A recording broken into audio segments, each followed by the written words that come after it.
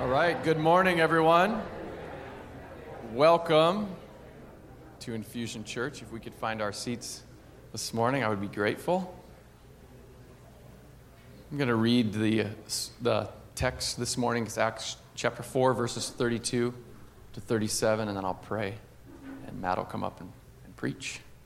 Acts chapter 4, verses 32 to 37. I'll be reading out of the ESV. Verse 32 says, "Now the full number of those who believed were of one heart and soul, and no one said that any of the things that belonged to him was his own, but they had everything in common. And with great power the apostles were giving their testimony to the resurrection of the Lord Jesus, and great grace was upon them all. There was not a needy person among them.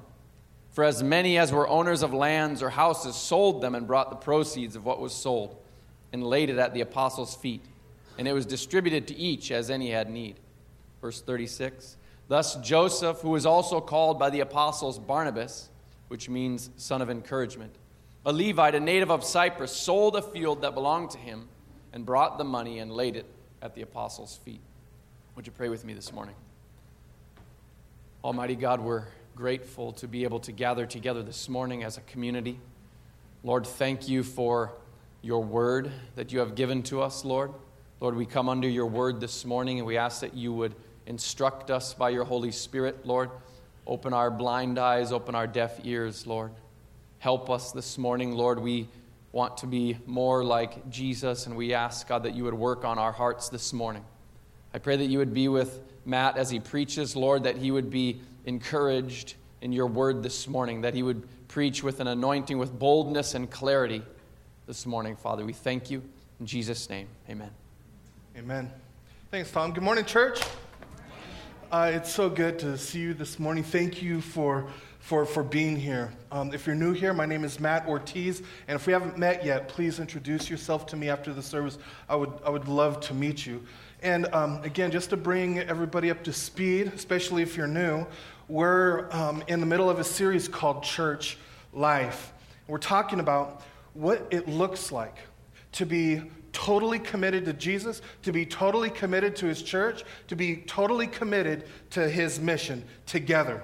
What it looks like if the liberating good news of Jesus compels us to live in true community together. The kind of community that we need, but also the kind of community that our city needs. So we've been highlighting various aspects of community from week to week, from various passages of Scripture. And this morning's passage of Scripture is especially encouraging for several reasons. First of all, because it's all about being a generous community and the blessing that a generous community can be. Now, here's the deal. Talking about generosity can be a difficult topic because we sincerely don't want people to have come to the false conclusion that the church is just interested in their money. Thankfully, the gospel takes a radically different angle on the topic of generosity. It's incredibly encouraging, and that's my hope for you this morning, is that you would be encouraged. Secondly, this scripture helps us change how we view our stuff.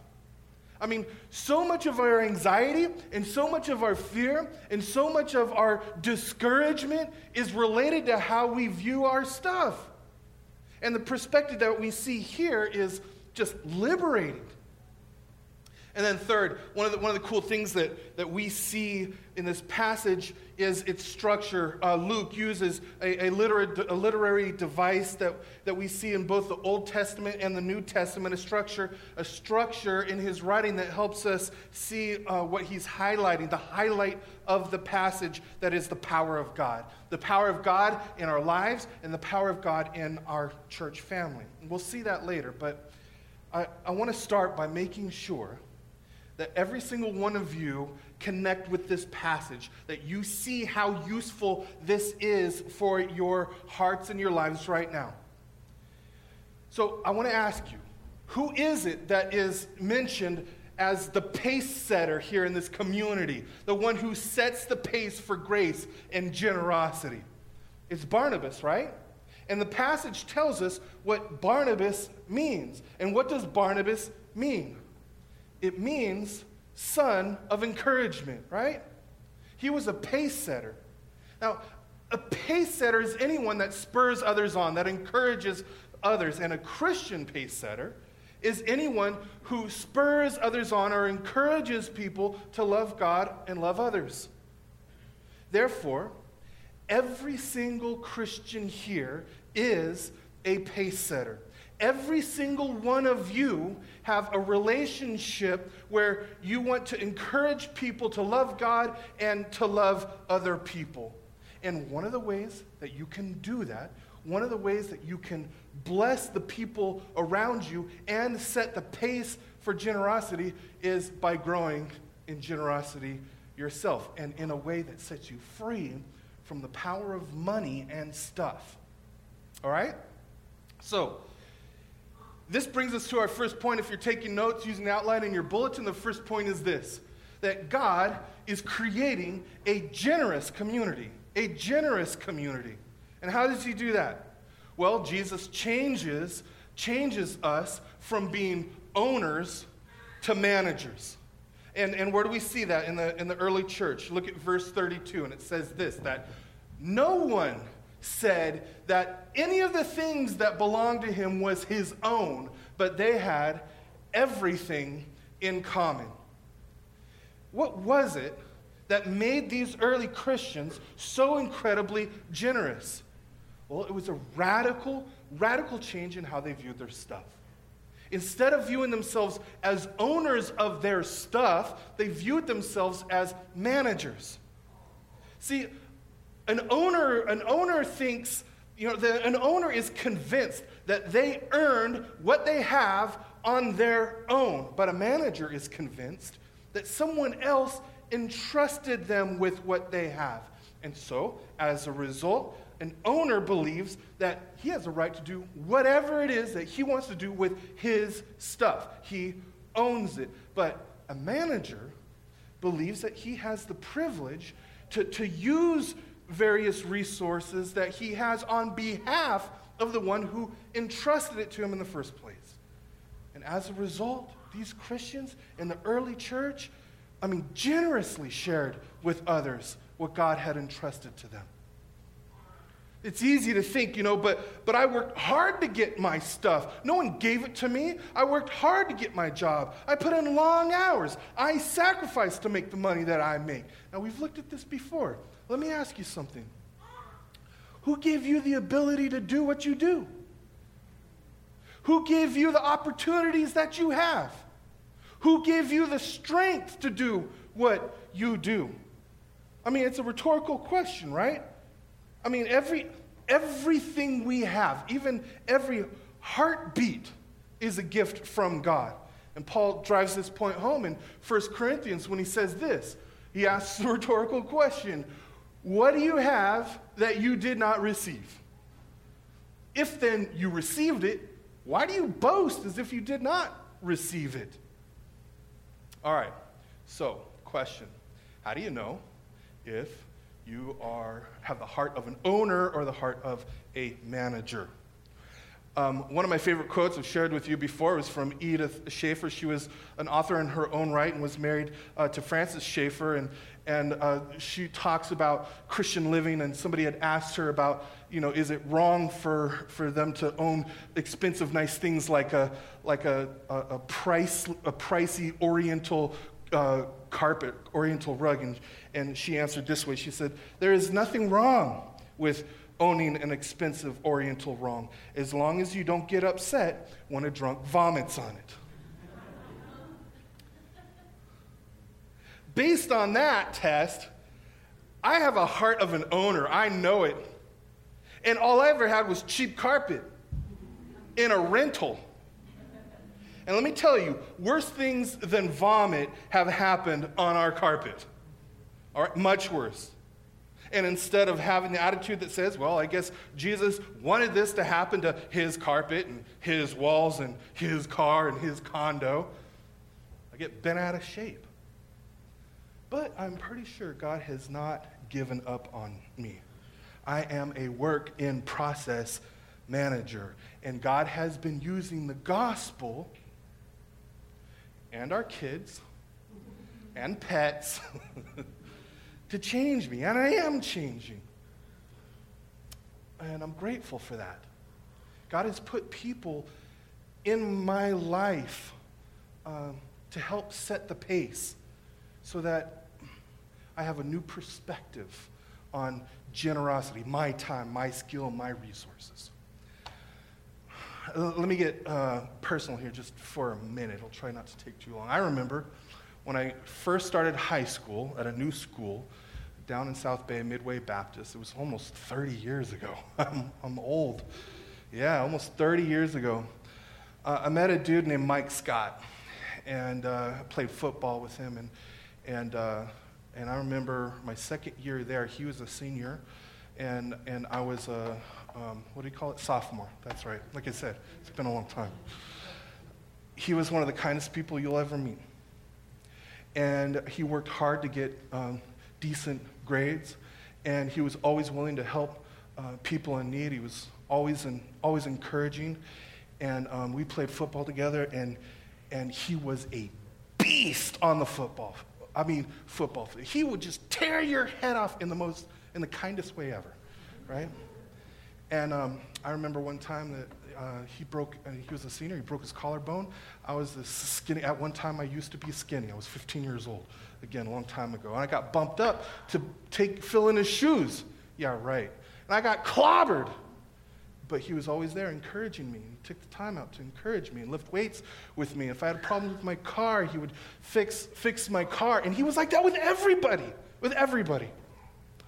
And I just found out this week, I found out yesterday, he's been battling cancer, and he passed away just yesterday.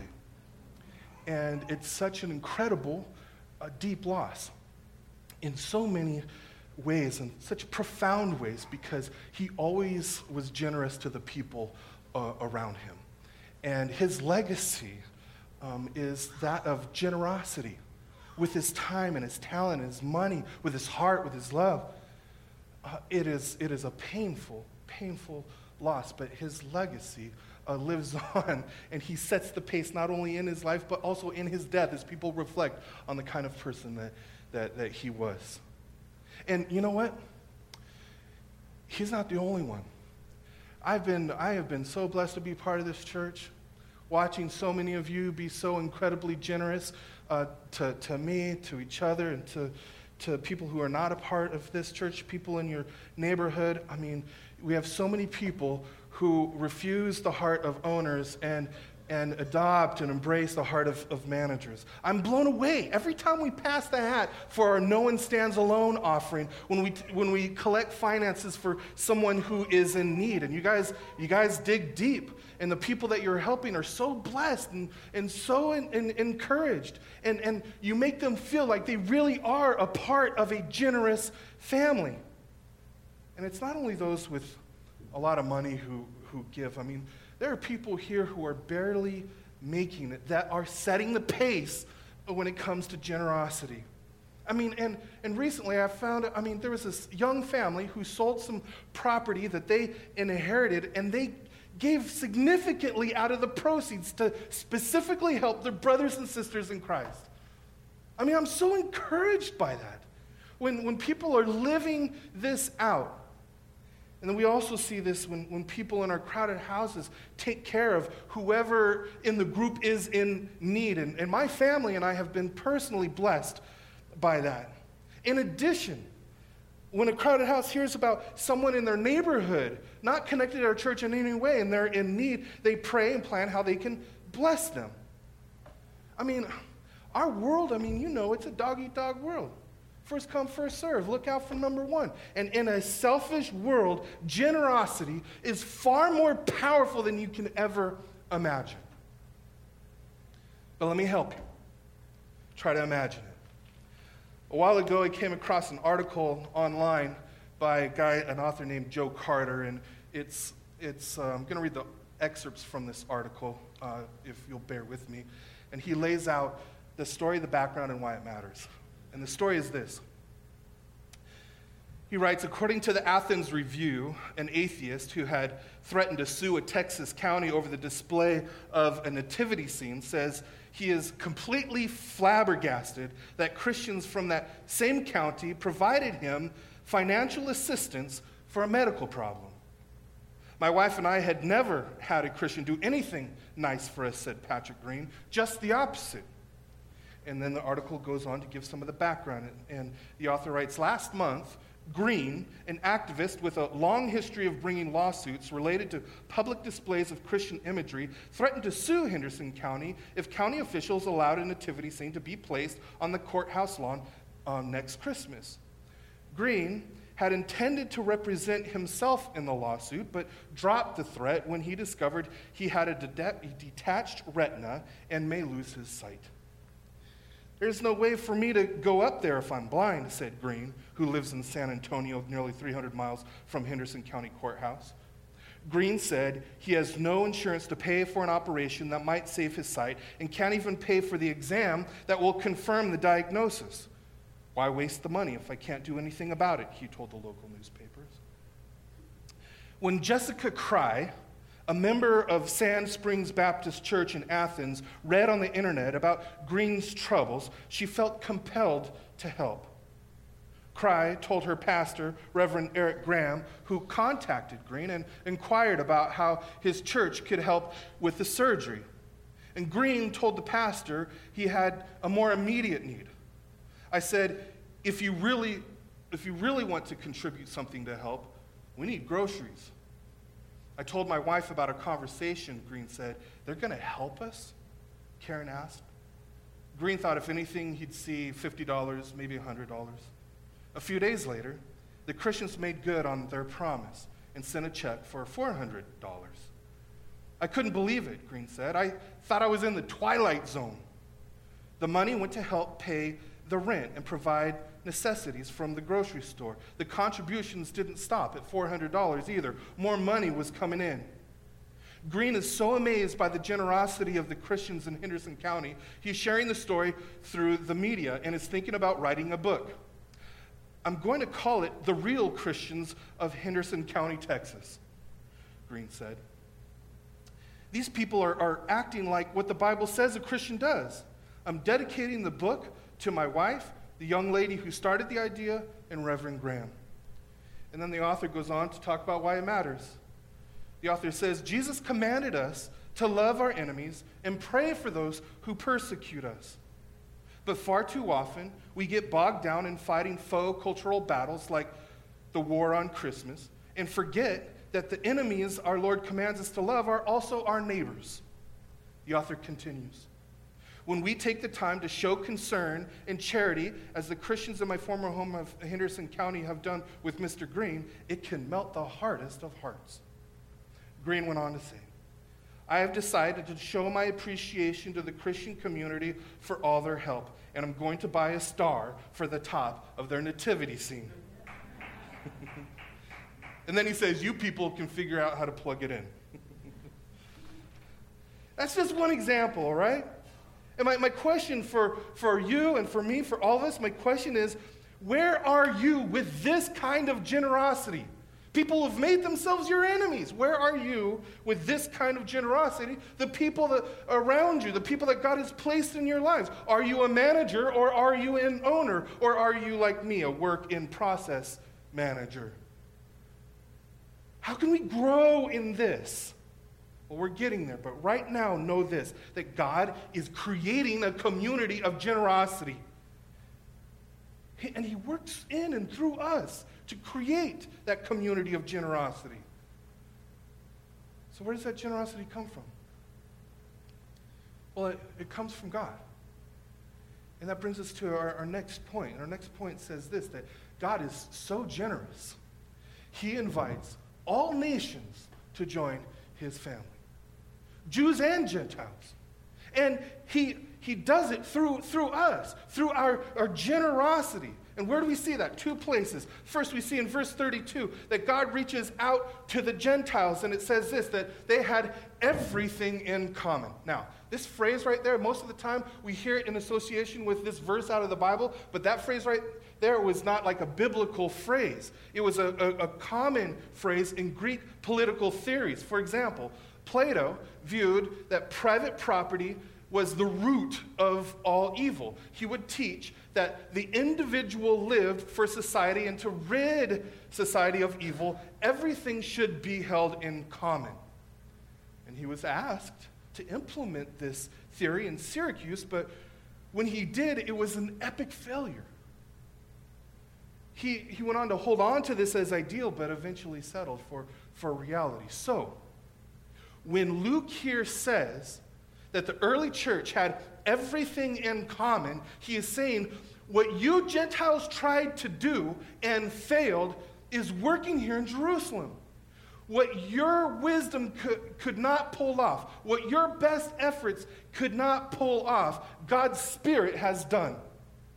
The root of all evil is not private property, but the love of private property. And only God can change a heart. So come and be a part of God's generous community. Second, we see in verse 34 that God reaches out, not just to the Gentiles, but also to the Jews. And he says there was not a needy person among them. This was an Old Testament promise from Deuteronomy where it says, there will be no needy person among you. Luke is saying that the Christian church is, in fact, the family of God that the Lord had always planned on establishing. And the temple priests thought that they were the leaders of God's family, but right here in Jerusalem, there was a community that was powerfully living out the life of the true covenant people of God. So no wonder, Acts chapter 6, verse 7 says that a large number of Jewish priests put their faith in Jesus and joined the church. Now, this is critical. Being a generous person is more than giving money. It includes giving your money. It includes giving your time, your skills, your heart, genuinely loving people. And I'm telling you, I have seen so many of you do this in our church. You visit people who are in prison. You visit people who are in hospitals. You fix their cars and you help clean their house and you provide meals and you call just to check, see how people are doing, or you babysit or help with repairs or help people write resumes so they can get a job and so much more. I want to thank you for that. I want to thank you for that. You may not realize how encouraging it is for you to use your money, your time, your resources to bless others. You have no idea. And so what we need to do is we need to keep asking ourselves, never stop asking ourselves, are we being generous with our time and our skills, our love? God is so generous. He invites people from all nations to join his family, and he does it through our generosity. But how does God make us a family of generosity? And that's our last point. The peak and the power of God's generosity is the gospel. Jesus says, the most famous verse in the world, God so loved the world that he gave his only Son, that whoever believes in him should not perish, but have eternal life. Jesus Christ gave himself for us. The cross is the high point of generosity. This is not a verse about, giving money or whatever. This is a verse about a heart of generosity, the ultimate generosity. And the gospel is the power that sets us free to be generous in all areas of our life. It changes us from being owners to managers. It changes us from being greedy and self-centered to being generous and other-centered and focusing on God and his purposes. That is why we will never, ever, as a church, we will never, ever move beyond the gospel. We're just not going to do it. If you're waiting for us to move beyond the gospel, you're going to be waiting for a very long time. It's not going to happen. Because we need the gospel's power not only to save, but also to change us That is the power of God. And so we need to constantly be soaking in the gospel, peacefully resting in God's presence because of what God has done for us through the cross. So, when an enemy or a friend or a family member or a neighbor goes after you with complaining or slander, instead of becoming defensive and justifying it, we very seriously meditate on the gospel. And we ask others to help us, to remind us who we are and the blessings that we do have in Christ. Doesn't mean that it magically makes all the pain go away, but that is the power that we need, and it leads us to be calm, and it leads us to treat the person, whoever mistreated us, to treat them with genuine grace. And look at the early church. Verse 33. It says this. It says, "And with great power the apostles were given the testimony to the resurrection of the Lord Jesus, and great grace was upon them all." This is the high point. There are three, the way this is structured, there are three parts to this verse. The first part is, with great power, the apostles. And the last part says, and great grace was upon them all. So, and obviously there was great power, and obviously there was great grace, because they were all sharing everything that they had, and there were no needy people among them, right? But the phrase right in the middle, this is the peak of a deliberate structure used in this writing, and it says they were giving their testimony to the resurrection of the Lord Jesus. They were telling people the gospel.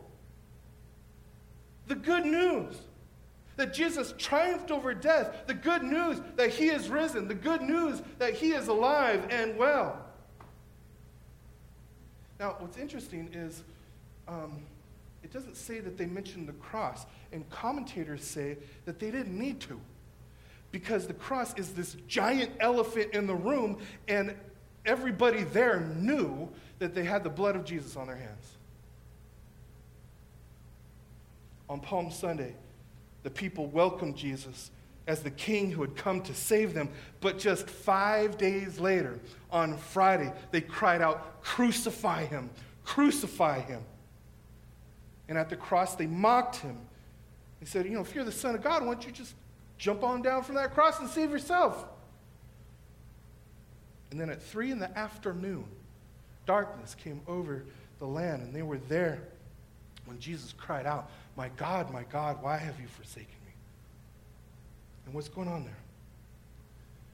Remember, the night before the crucifixion in the Garden of Gethsemane, Jesus was praying, and he was in so much agony that the blood was dripping from his pores like sweat. What was it about the cross that Jesus was dreading? Was it the pain? I mean, you watch Passion of the Christ, it kind of depicted the pain that Jesus went through. Was that what he was dreading? It was not the pain. Well, was it the shame? Was he dreading the shame? Well, that was a very important part of what was going on there. But more than that, the worst thing for Jesus was not the pain or even the shame of the cross. The worst thing for Jesus was being forsaken by his Father, being cut off from the love of God. It was hell. So let me apply this first to my Christian brothers and sisters who are here. Some of you, I know, feel forsaken. Something has robbed you of your joy. It could be a disease, a major failure, a financial crisis, a broken relationship.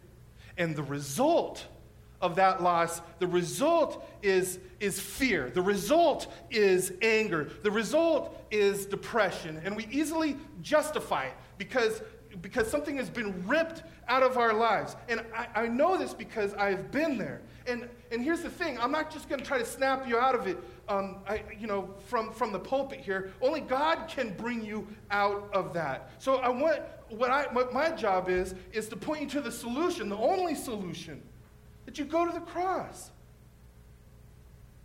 And you hear Jesus cry out, my God, why have you forsaken me? And I ask you every time I bring this up, why was Jesus forsaken? So that you wouldn't be. So that you would never be. God will never let you go. There's more. You ever feel like the biggest loser in the history of Christianity? The biggest loser in Christian history? Especially in those times when you feel like a Christian loser. We all get there at some point in our lives. Know this, that our Heavenly Father, our perfect Heavenly Father, looks at you. And your Heavenly Father says, you are my child. You are my son. You are my daughter, in whom I am well pleased. Do you believe that this morning? When you feel like the biggest Christian loser, because of your faith in Christ and you trust in Him and Him alone and His righteousness, it's especially important to remember, especially when you feel like the biggest Christian loser, you know that God says to you, you are my daughter, you are my son, in whom I am well pleased. He says to you, I knew you and loved you before I created the universe, and I determined to make you my child. And I love you so much that I sent my son to live the life you should have lived and then died the death you should have died. He died for your sin, all of your sin.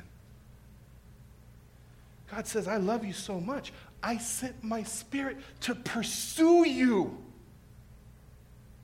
to grab your heart, to keep it forever.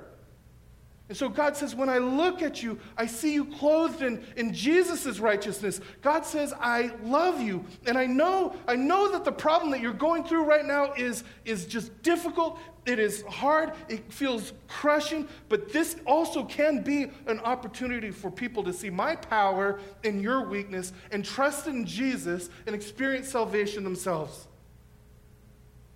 And then God uses that difficulty, the trial, to change and transform us and helps us realize that all the other things that we're putting our trust in to be okay, all the other things that we think we need to have the life that we think that we need, no matter how good those things may be, they will all eventually let us down in one way, shape, or form.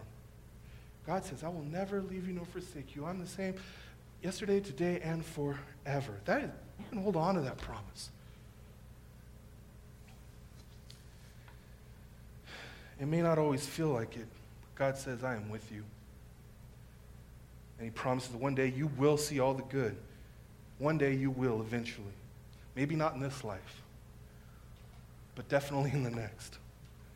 You will see all the good that came out of your suffering, just like Jesus. The worst thing that ever happened, the crucifixion of God the Son on the cross, became the most beautiful, wonderful thing that ever happened. That's the redemptive power of the gospel. For those of you who have not yet put your trust in Jesus, my encouragement to you is the same as my encouragement to the Christians. My encouragement to you also is to go to the cross and hear Jesus cry out, my God, why have you forsaken me? And know that He was forsaken for you. He was forsaken so that you would not be. So that you don't have to experience separation from God. You don't have to experience that hell. Now here's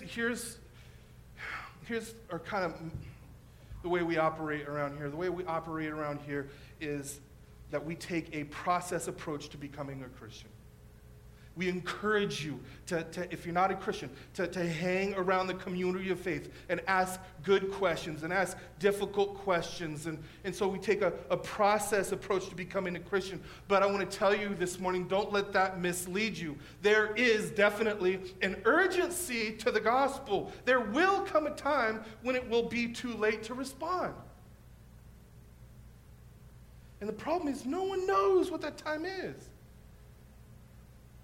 I mean, not just the return of our King to consummate history, but you don't know when you're going to draw your last breath.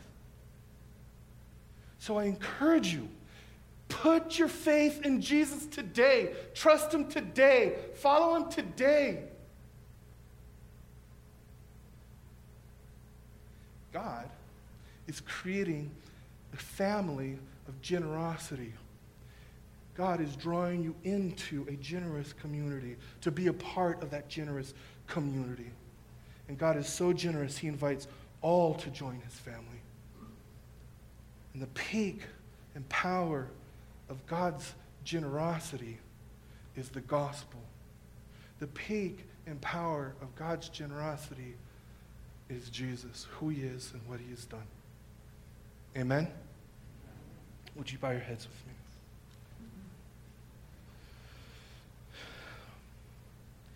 Heavenly Father, we thank you so much for being so incredibly generous to us. Your generosity towards us is beyond our imagination. We cannot fathom it.